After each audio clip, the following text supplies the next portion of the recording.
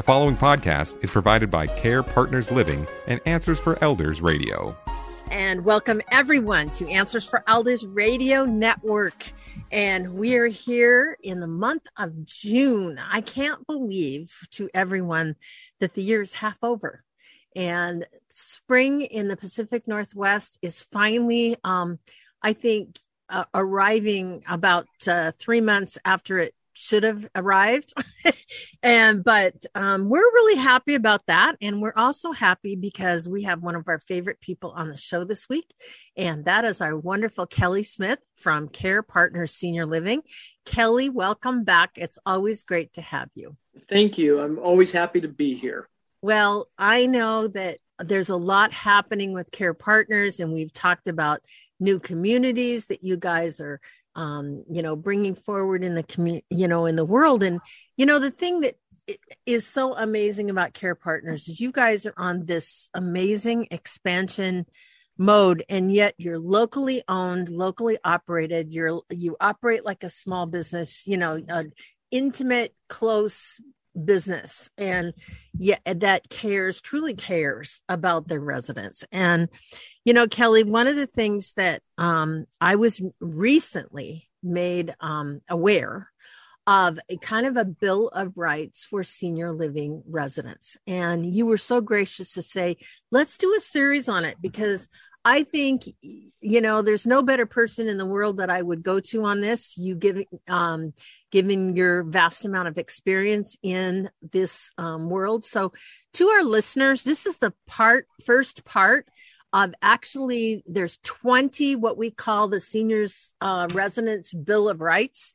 And so we're going to get as far as we can in this segment, and then for part one. And so stay tuned. Next month, we'll continue. And until then, Kelly, thanks so much for stepping in and telling us all about the Bill of Rights. One of the things you and I talked about before, a lot of times with our seniors, the reason they're afraid to move into an assisted living community is they're very afraid they're going to lose their autonomy, right? Uh-huh. Someone's going to tell them when to get up, when to go to bed, when to eat dinner, and who wants to, end your life like that, right. Being treated like a child. Mm-hmm. So every community out there that has that type of license has a resident Bill of Rights, and the residents get it usually on contract signing or before, but it just kind of outlines what the residents' rights are. I mean, you have rights when you're in the hospital. Why wouldn't you have rights in an assisted living? So what is the first Bill of Rights? The very first one is to be treated with dignity and respect.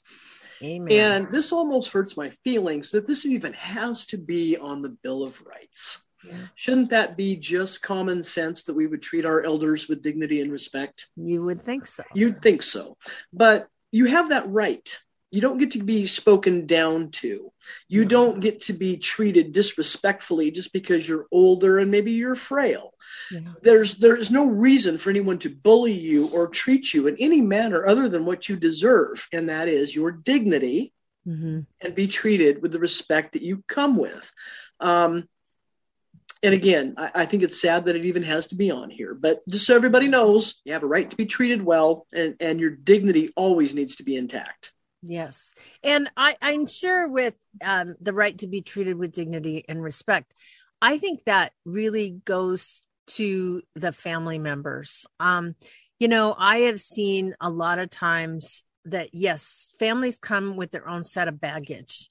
But it also can make mom or dad feel bad if they are in a community or something like that, especially if they're more vulnerable to see families at odds. And I would hope that families would have enough, what's the word I want, common sense and enough mindfulness not to be derogatory or cause conflict in front of their loved one. Yeah. And dignity is a lot of things. Yeah. It's in the way, any kind of incontinence is handled. Mm-hmm. There's a number of things a community owes a resident. If there's certain things they're having issues with, if they have walking issues, mobility concerns, things like that. There's dignity involved in the way you treat somebody over those things, and you have a right to be treated correctly. Yes.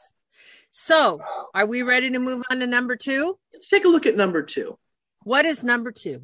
To be given informed choice and opportunity to select or refuse service and to accept responsibility for the consequences. So let's break that sentence down a little bit. Yes, the first part of that makes it pretty easy. To be given informed choices and opportunities to select your care. Right. And there's nothing wrong with that. Every community that has assisted living has care plans. Right. Okay? Memory care and assisted living all have care plans. And to work with that resident, that caregiver, nurse, whoever has to go over and sign off on that care plan. Mm-hmm. If there's something on there you disagree with, if they say, well, you need a shower assist and you're 100% sure you can take your own darn showers, that's fine. You have that right. But the second part of this is also important. And that is you also have the right to accept the responsibility for those consequences. If the nurse felt you needed standby assist in the shower and you say, no, I refuse it, and you fall in the shower, well, you can't blame my nurse for that. No. Okay. She already said she really thought you needed some extra help. So we have to make sure that the community that you go to, mm-hmm. when you go over those care plans, if you do turn something down, make sure that your loved one really does know the consequences. Because again, you can also hold, a community sometimes can be liable. Mm-hmm. You put their insurance at risk when you have risky behavior. And it's not to try to control you. They want to keep you safe. Sure. Nobody wants to make that phone call that mom broke her hip in the shower when the kid said she needed standby shower assist and the nurse said she did. Yeah, exactly. That's okay. Exactly. That's just not okay.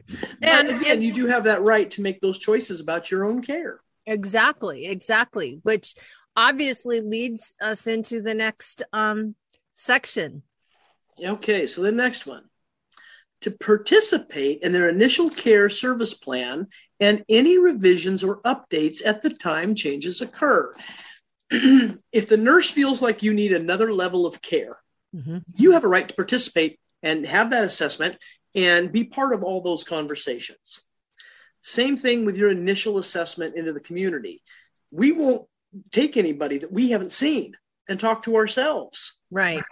Okay, because their kids can come in and tell us all kinds of things that mom needs, and then we assess her, and it's like, maybe not. Exactly. So they have a right. What they're saying in this sentence is you have a right to be part of all of those assessments and those conversations, and you also have a right to help put your care plan together. Wow. Very good one.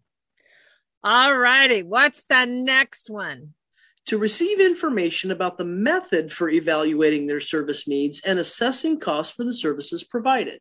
So again, if they come in and tell you my mom's a level 4, that's all the nurse says.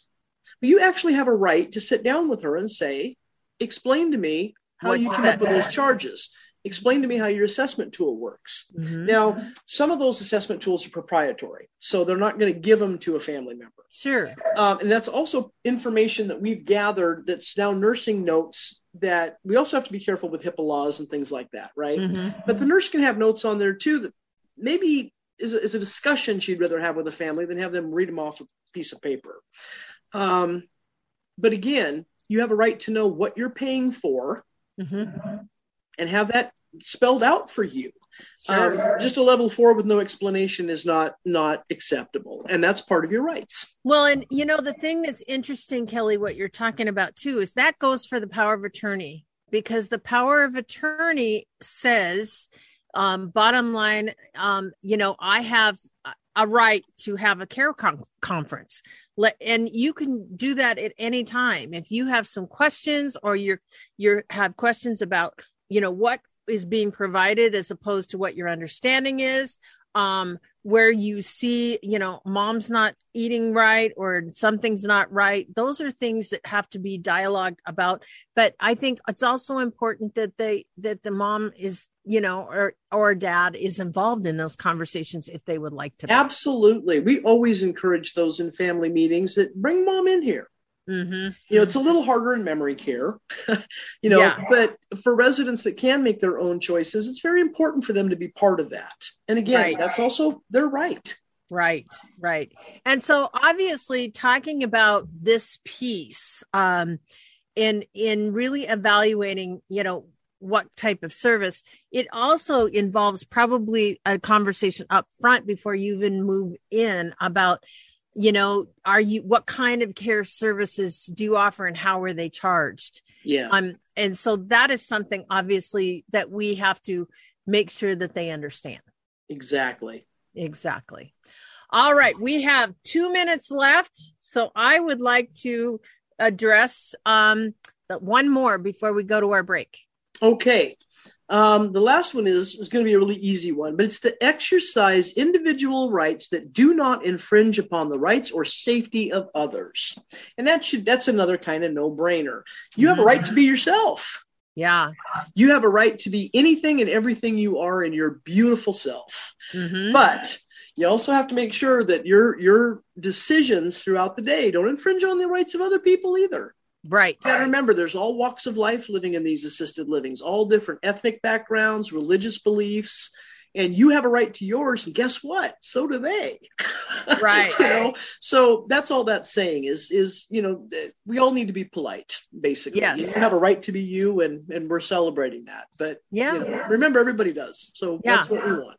And that's the important thing about all of this. And, Kelly and I are going to be talking a lot about what are your rights when you're in assisted living. We're going to continue this conversation right after this. But in the meantime, Kelly, how do we reach you?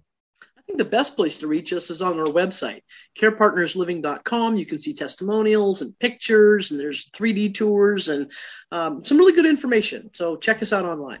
Absolutely. And so everyone, Kelly and I will be right back right after this. The preceding podcast was provided by Care Partners Living and Answers for Elders Radio. To contact Care Partners Living, go to carepartnersliving.com. It's time to rethink, renew, and reimagine retirement. Hey everybody, Jared Sebesta here, host of Retire Repurposed. Now, this podcast is about the non-financial parts of retirement, which many times can be even more challenging than the financial. We believe retirement is not the end, rather the beginning of what could be the most impactful, purposeful, and fulfilling season of a person's life. So don't retire, become repurposed. To listen now, search Retire Repurposed on your favorite podcast platform, Senior Resource, or Life Audio.